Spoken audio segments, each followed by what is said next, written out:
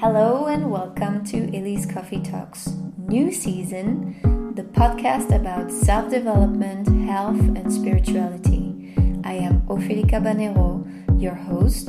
Enjoy the episode.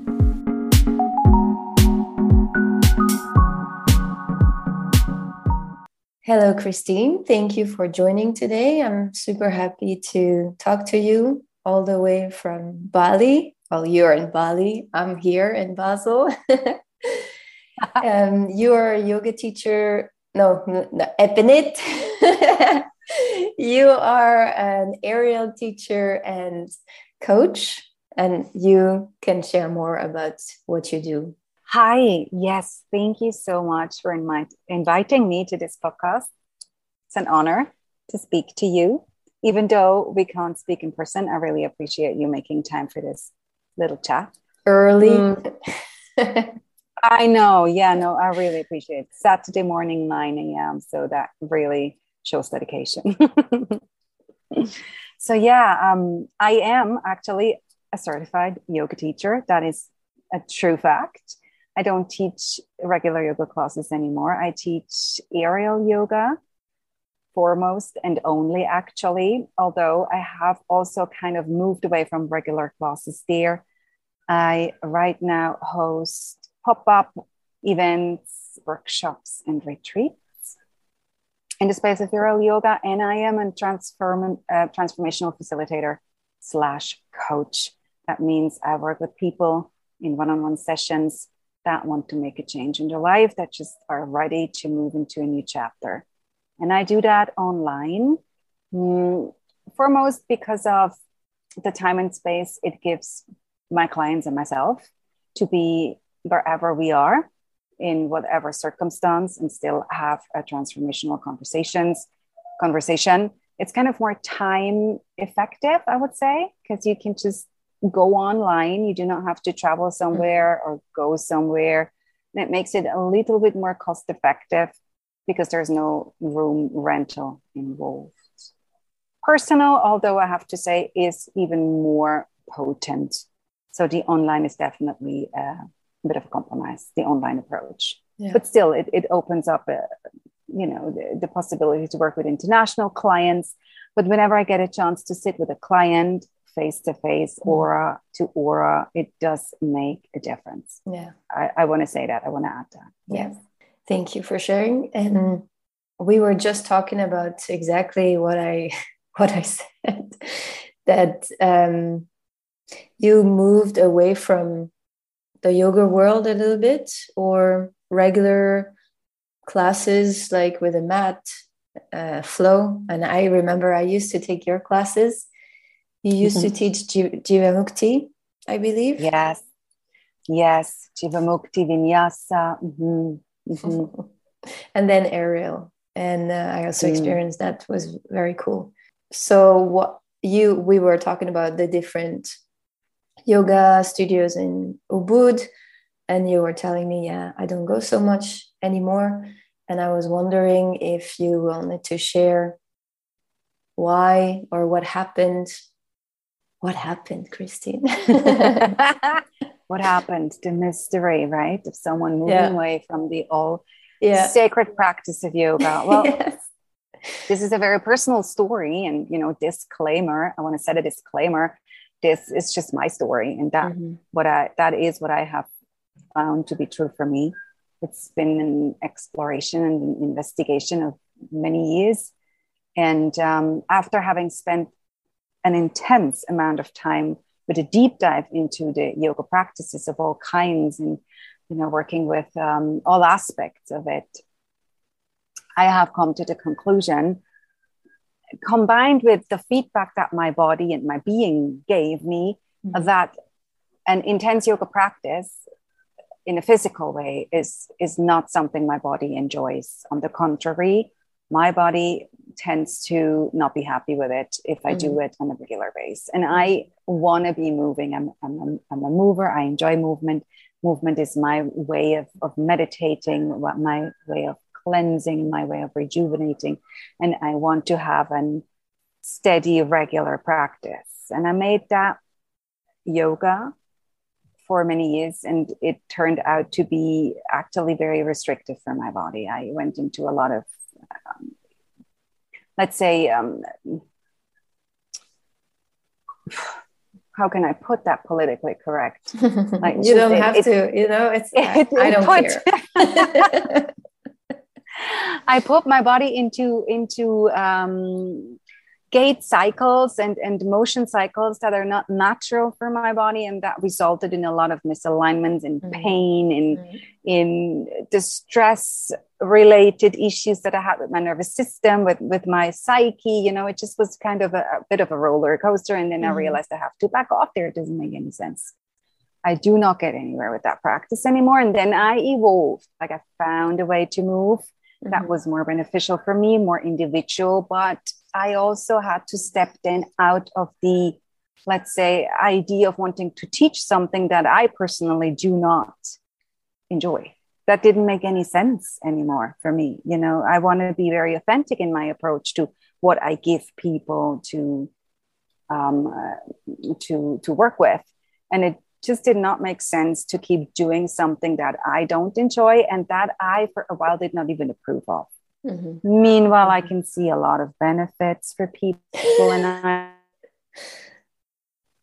also understood that different bodies need different things. So yoga can be very good for one person and not so good for the other one. It depends on the intensity. I'm a very intense person in many ways. And so I had to really choose wisely. And as I said before, I then had to really find a way to teach something that feels more authentic to me, to my being, to what I enjoy. And that became Aerial. The Aerial yoga space kind of was born maybe about 10 or 15 years back. And then I found it about 6 years back, and it felt exactly what I wanted to teach, like a space of circus, playground, people having fun. They're drawn to it because they think it's yoga. It turns out it's not yoga at all. I still want to find a new term for it that makes it more like, what this really is for me. It is just a beautiful way of being playful and have a challenge and do things that you think you could only do when you're going to the circus. It's just a great practice. It's a great workout. It's a workout that gives you lots of benefits, but foremost, it has no philosophy. It has no rules. You don't need to stick to something, which was another thing that really annoyed me. And I can't really use another word than I was annoyed by it. Like these strict rules that yoga was bringing, people were judging you, were criticizing you, were watching you, were approving of you or not. It felt like I'm in show business in a way, at the end of the day, like you had to be a certain way to fit into the category of certain people. And I just didn't want to do that anymore. And the Aerial feels like more of it has more of an artistic background. Artists are, yes, of course, competitive, but also very okay with variety and diversity. They don't feel like you have to do it a certain way, at least not the artists that I met. And so I feel much more comfortable just being in that space of bringing something to people. Like one of my dear clients, she is over 60 years old. She came regularly to my class, and I do funky stuff. Like, I'm not like low key. And she always said, I love your classes. This is flying circus for me. I call it flying circus. And I just get everything out of it that I need. It's challenging. I can work on my strength. I have fun. It takes me out of my head. It's not so holy. She's a Dutch woman. I love her. And that was basically the best feedback I ever got for, what I teach. I want to bring that to people, like a lightness. If you want to become heady, or if you want to go dive deep or do that in your spare time, I'm happy to recommend stuff. I'm happy to give you a warning of, the pitfalls to avoid, but I don't do that like, on a bigger scale anymore. I'm just, I find whatever you do on a spiritual level is very unique to you. And feel free to do that any way you want. I'm not here to preach you anything when it comes to that. That's why I work with people one-on-one, because everyone needs a different thing. So but flying circus, I think everyone can do once in a while. I used to do it, and I used to love it. And then I had back problems, and then I stopped, everything actually. But yeah, let's see when you come back what I can do. But I wanted to react to a few things. Do you feel like playfulness is missing from yoga practices in general? Is that the thing that you thought that's missing?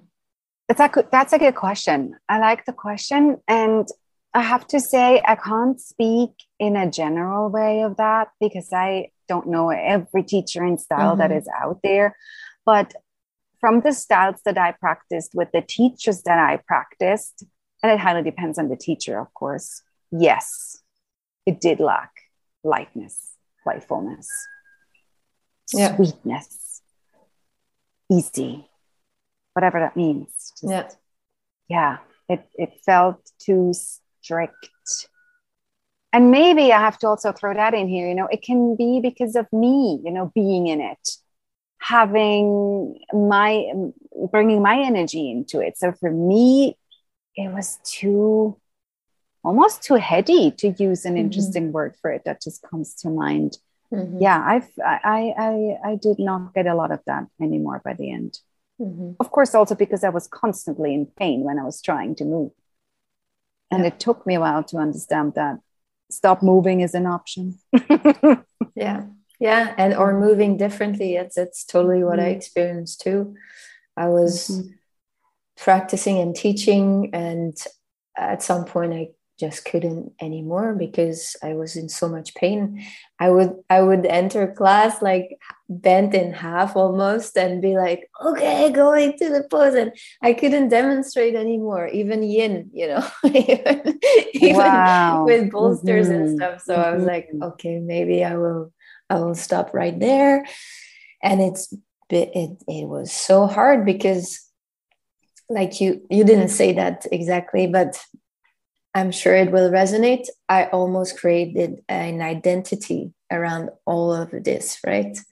I'm doing yoga and this is what I love. And I'm doing all these other things like eating a certain way, dressing a certain way, thinking a certain way. And then it was like, that was taken away from me. And I'm so grateful for it now because I see what it gave me.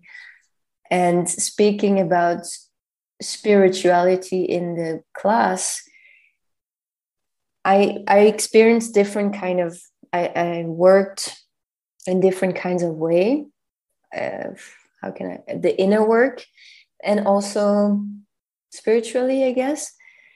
And I felt things that I don't feel in a yoga class, even though teachers, myself included before, I include myself in it, would say, feel this and connect that. And I don't feel all these things in a yoga class. The same way I went to church last weekend for a family thing. And all these things were being said about God and Jesus.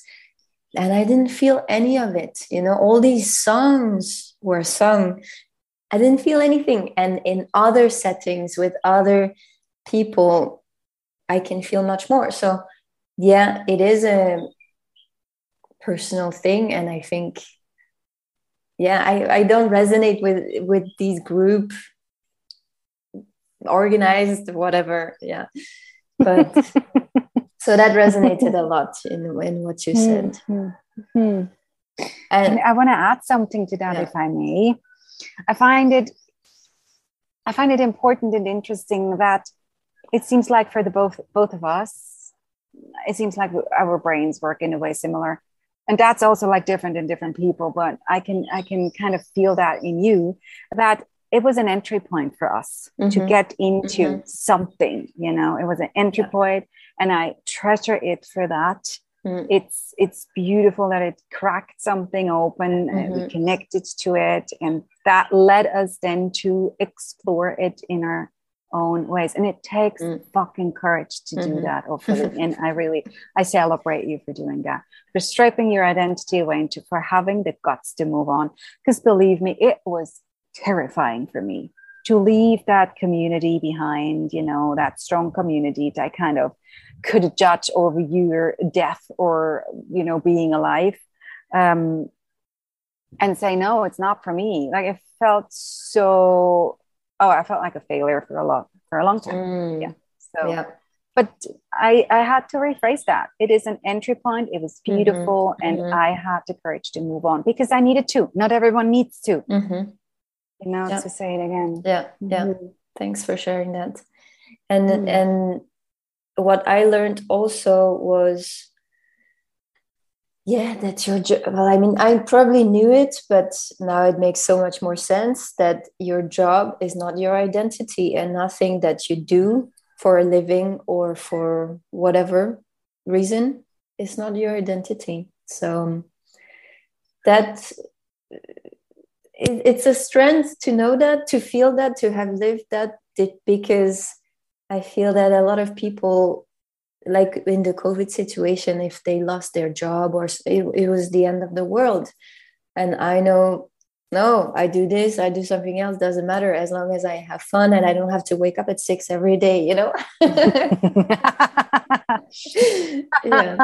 And many other things, but I'll keep it at that. I love it. Yeah, thanks a lot for sharing. I haven't really talked about that with anybody else, or nobody else had the same kind of experience. So this podcast is already amazing.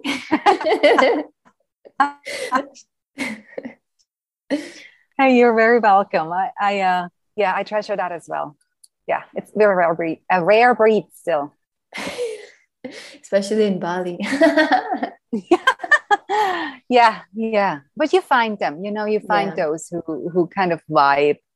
To use a very Ubundian word. But yes, no, there is still a lot of people here that, are very connected to the yoga space. And that's okay.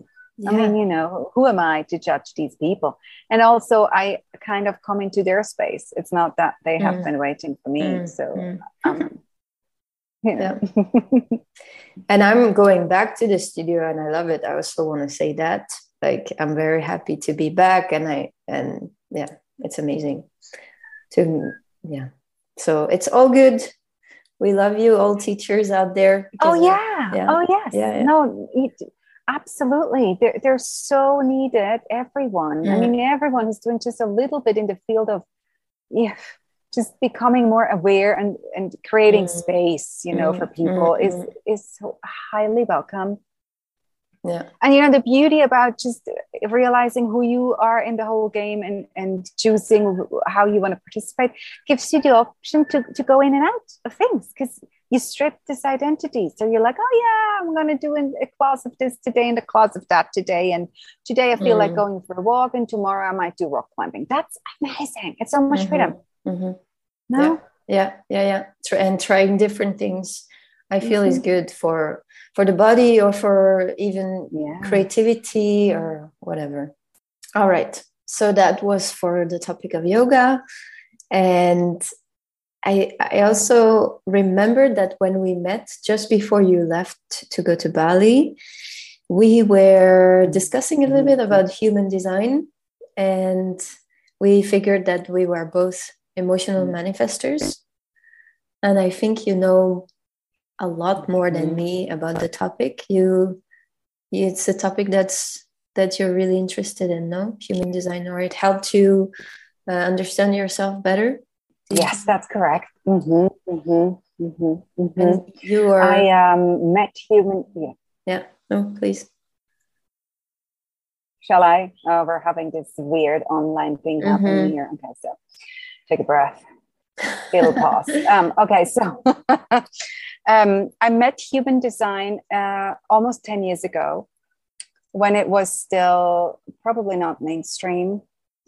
And I met it at a point in my life where I was really challenged. I was at a low point in my life and really challenged. And I was ready to listen. And so a friend of mine, he jumped on and told me about who I am in human design language. And it blew my mind. It explained me so well, and it took so much pressure off, because I understood so many things and why life is difficult for me, or was difficult for me at that moment, yes, it helped me a great deal. It did. Yes. So you are an emotional manifester, and so am I. That's why yes. we are having this conversation right now. Because I love it. Yeah. I don't remember exactly what we were saying, but kind of like, yeah, we need time to make decisions, and we kind of need to do our own thing. Oh yeah, and you said this thing. You said we don't need to work. And I was like, amazing? Yeah. I was like, I'm French, and so you were like, yeah, you don't need to work double. You did like that. Even the fact that you like that so much is so typical for a manifestor behavior. Talking human design, we're talking human design language, but it's fun for a little bit, because if you really feel connected to that, it is fun to be defined like that, right? Isn't it? Because I have friends, that are manifestors are rare. That was my reference point to when I said we are a rare breed, because there is not a lot of manifestors left. We're an old breed. Our times of the emperors and ruling the world are over. We are retired, and we're simply here to enjoy life and initiate people into change, into whatever they need to be initiated into. Yeah. And I find this a beautiful concept, and it resonates so deeply with me, because I have never or hardly connected myself to any thing I did in terms of identifying so much with it that I can only think of me being alive with something that I do. That had never made sense to me. It always annoyed me, and it still does. If people ask me, now what are you doing for a living? Like, oh my God, me too. Talk about something else, right? It annoys me. I'm like, why? Oh my God, yes. I hate this question. My partner said, well, next time you just say, I'm a holiday person. I like to take holidays. Yeah. Oh, I love it. See, and when you talk to other types, talking human design, other aura types, other energy types, they totally love what they do, and they wouldn't want to be without what they do. And they're like not happy if they don't have anything to do. And it's totally natural for them. There's nothing wrong with that, and I love that, because when you generalize these approaches to how you should be, or, going back to the spiritual question, you should not be just identifying with what you're doing. You should just be able to be. Well, for certain people, this is not an option. And it's okay. Something by giving. And that is love, validation, connection, just all of that stuff that we need. Yes. But it is a great approach to, again, examine, why am I doing what I am doing? Do I really need to do that? Is there a way? Is there another way to get what I need? Why do I even go there to manipulate people into accepting my giving? Because to be honest with you, it's really not only fun if people have this giving attitude and they're just giving, whatever they're giving, you have to accept it. That's a biggie. Yeah, and you can kind of feel it, right? When someone is giving you something because she or he wants to be loved in exchange, or needs something or wants something from you in exchange, you can feel it. And I know I cannot give this to this person, it. And I think a lot of people seem selfless, do things for people. No, but I have to do this because, or go to a family gathering because you have to, or everything you have to, in society. Yeah, have to, because, and when you realize, actually, I don't have to do anything. And do I really want to do this? And I think if you really want to do something, it brings such a different quality to the event, or the connection. Because if you don't really want to, you can feel that. Yeah. Right? Yes. I mean, if you have a little bit of an attunement to that, you can definitely feel that. And that might be why I kind of really call people out on that half-assed giving they're doing just because they think they have to. Because I just can feel it's like a go-to mode, and it doesn't really mean anything. Like there is an art to giving, and there is an art to saying no if you don't want to give, if you don't have the capacity. That it's more like also you want to look at that. Like, why are you giving? That's not really, like, we're going a little bit off topic here, but still, why are you not saying no? I mean, your urge to give might only be your fear to set boundaries. Like, where is that, connected? What is the learning? Especially the ones that complain that they give so much, but they don't get anything back. What? That will be my general question is, what? Stop giving.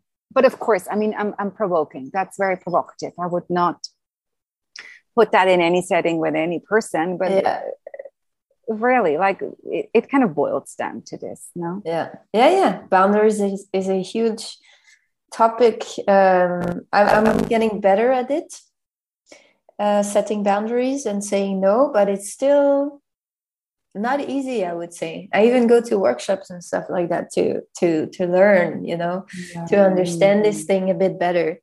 And it's that's why, and I'm gonna say it, and maybe I'm gonna get hate messages, but I don't think so. But would you share them with me if you get them? That would be an interesting thing. Sure. No, but what I'm gonna say now, but I'm sure you let me know. During COVID was a great time for me because it created so much space, and maybe I didn't have to say. I think before that, maybe I was not even aware that saying no was even an option sometimes, and without giving an explanation. That's one I really like. Yeah, you don't have to give an explanation. And for people who don't, but I think since COVID, people cancel more easily, and I think they're more into their boundaries, they have more boundaries maybe in general. I don't know. How do you feel? It's a very complex one, this one that you just picked up on, and I can totally relate. For me too, the era of the pandemic was a blessing in disguise in many ways. And I'm not saying it was easy, but it was definitely very revealing, and it was giving me a lot of fuel to move forwards. Interesting. Yeah. People have become more appreciative of space.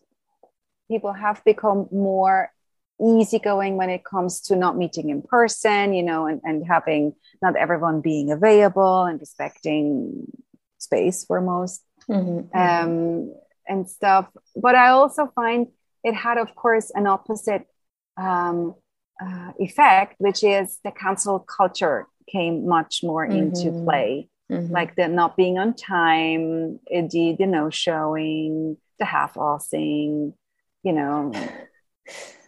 because you lack this human connection, and I think that is the point that we can't really kind of neglect here. People need physical connection, and we've been cut short in that. And if you do not connect, I mean, I know you.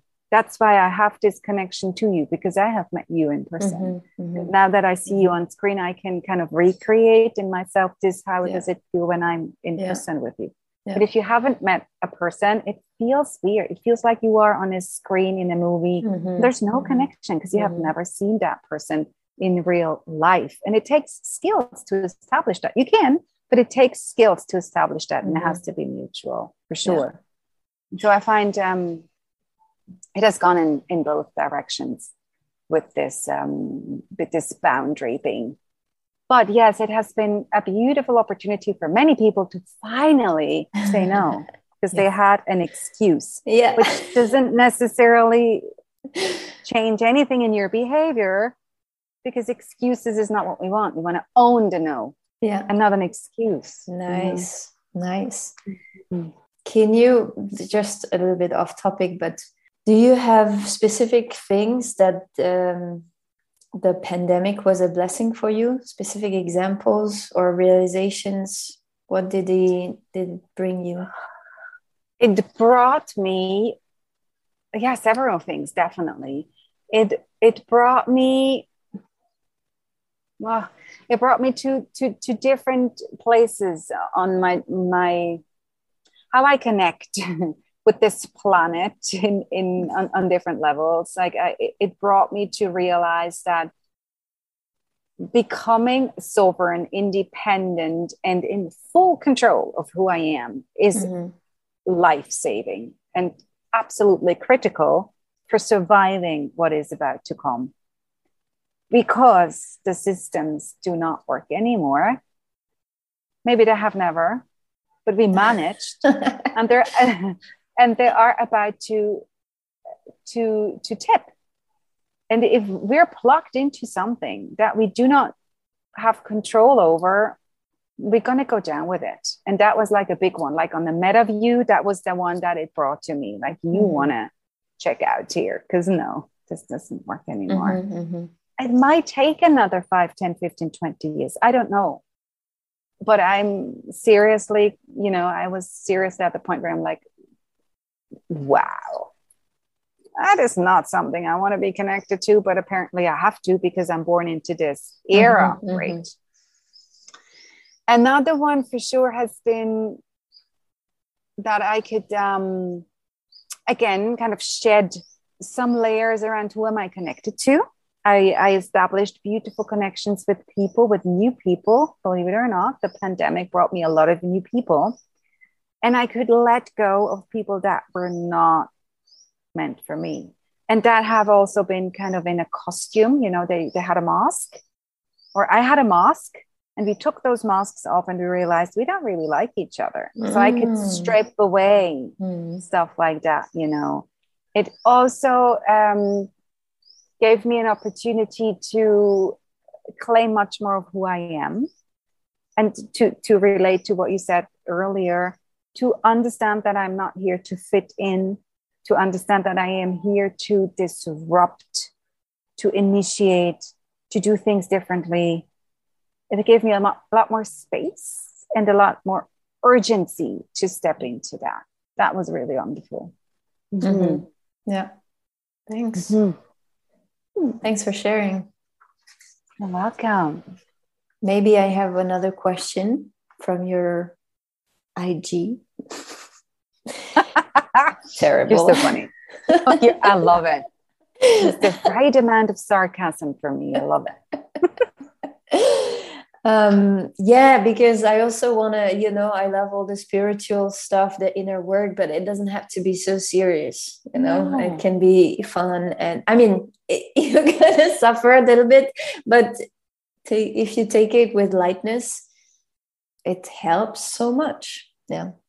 It so much does. One of my trainers, when I did my coaching training, my facilitator training, that's what they were like big on. Like, doing this work, it doesn't need to be so serious. You're still doing the work, even though you can bring a certain lightness to it. And who says you need to suffer when you grow? It's not always like that. That's also just a belief, You can also go light on things. Well, in suffer, I meant, and you're right, feeling like shit. But if you feel like shit, if you take the time to feel it and be okay with it and not want to change the state you're in, maybe it's also easier. Because I think we believe we have to feel good all the time, and it's an illusion. So totally. So 2 more questions. Sorry, please. No, go ahead. Okay. No, go ahead. 2 more questions. I really like this one. What is the upside of keeping the problem, and what is the downside of getting rid of the problem? Have you ever thought of it like that? What's the upside of keeping? I mean, there must be an upside to keeping a problem. If something's bothering you and you haven't changed it yet, there is something you take out of that. Otherwise, you would have changed it. And it's interesting to investigate into this detail of, why are you still having this problem? Why haven't you changed it yet? So what is the upside of keeping it? There must be one. That's a good one to explore. It gives you a lot of hints on why you're hanging on to something. Yeah. And what is the downside of getting rid of it? Yeah, what are you getting out of this? For example, maybe we can give an example. Yes, we can absolutely give an example. A common one. Physical sickness. Yeah. What is the upside of having the flu? Let's take a light one. Oh, well, there's a lot of upsides to that. But you don't want to keep the flu. No, you don't want to keep it. But having it a few days is okay because you get to chill on the couch, right? Yeah. And you get to kind of upgrade your organism, because the virus is always an upgrade for your organism. It gives you the newest information on what you need to kind of, implement into the body to survive the upcoming threats and just dangers that are going to come your way. So that's the upside. And you get to chill. People take care of you. Yeah. You don't need to do anything. You can complain all day. Yes. Yeah, I think that's one of the most common ones, and we want to be taken care of and chill. I mean, yes, but you're right, and there we can translate it into whatever problem you're keeping, why you don't make a move and stuff. So you can keep complaining about it, stay in the victimhood, and that's really relatable to the flu. But I think when you have the flu, it's probably the only time you're allowed to do that. But staying in the victimhood, complaining, not having to take responsibility, not having to change in terms of not having to step into the unknown, see what comes out on the other side, not stripping your identity of this type of thing, because then you can't complain anymore. So that's the upside of holding on to that stuff. Yes. You can sit in what you know, and believe it or not, people like it to sit where they know what's going to come their way, even though it might not be a good thing. They might even be in pain. Yeah, relatable to the flu. It's comfortable. It's comfortable. It sounds so weird, but it's comfortable. Yeah. But doing the opposite thing and always putting myself in new situation, it's also sometimes very overwhelming. I was talking about this with a friend yesterday.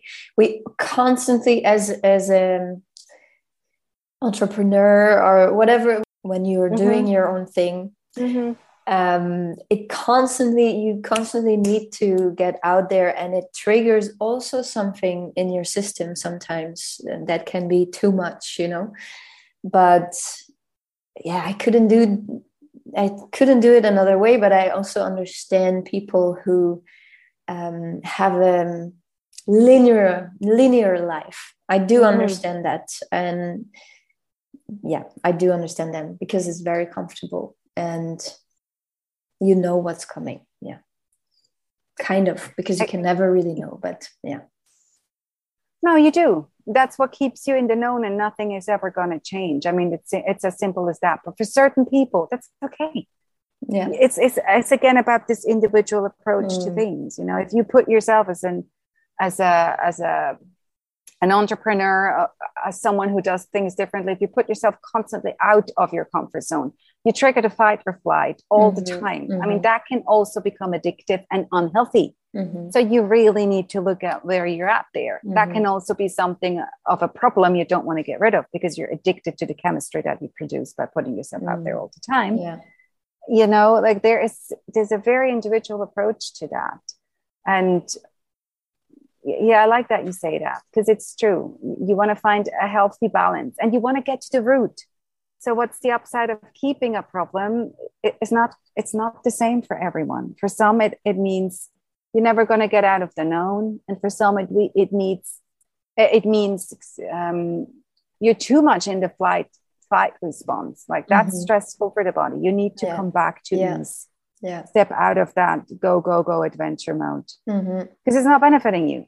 But that's it's different for different people. Yeah, awesome. Maybe one last question. Sure. Because that's one for me.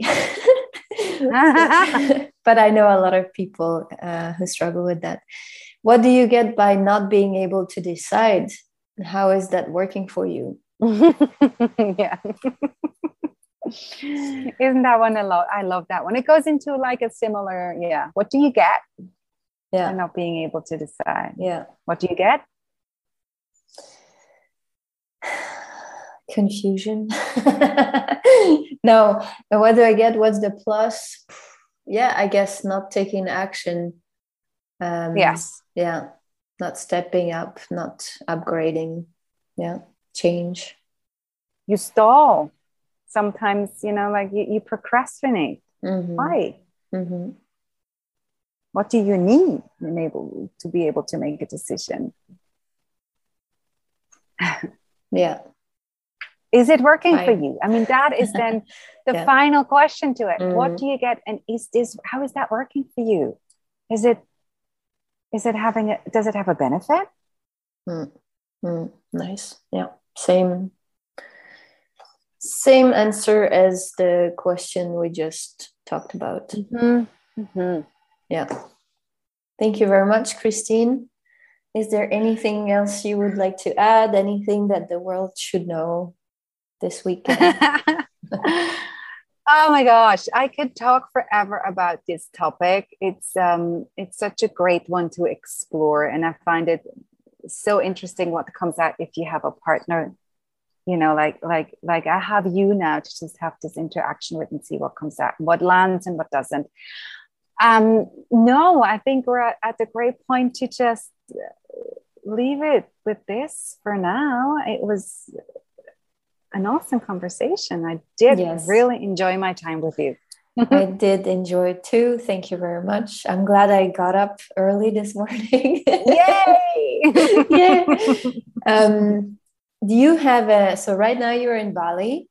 So if people might be listening who are in Bali, they can they join you there already, or you're still figuring the setting out? Right now I'm not actively teaching. I'm here with the owner of a place, setting up the aerial yoga space so he can start to rent it out for retreats and workshops. So if anybody's listening who's interested in that, please contact me. We're getting ready. The next regular offering I have, aerial yoga, is a retreat in Spain end of August. That's the plan, that I'll be back in Europe for a little bit to teach that. And what I am available for is one-on-one coaching. That's what I offer on a regular basis. That's accessible wherever I am. Aerial yoga has become more of a kind of, I'm exploring new fields. Yeah, I'm becoming less available, more like specialized events, honoring my flow of going and then not wanting to go for a while. So we can find you. You have a website? Find me on my Instagram. Yeah, the website is up and running, still on the aerial yoga only. And the Instagram handle is probably the most up to date. You can see a little bit of an insight in both of my businesses and into my private life. Yeah. The Bali Mornings hashtag. Yes, Bali Mornings hashtag. Exactly. One of my favorite things to share. Yes. Thank you very much, Christine. And maybe see you soon in Europe, I guess, in Basel. Yeah, I would love that. Let's go for coffee when I'm there. Thank you so much for inviting me. It's been a great pleasure to speak to you. Thank you so much. Thank you. And thank you all for listening.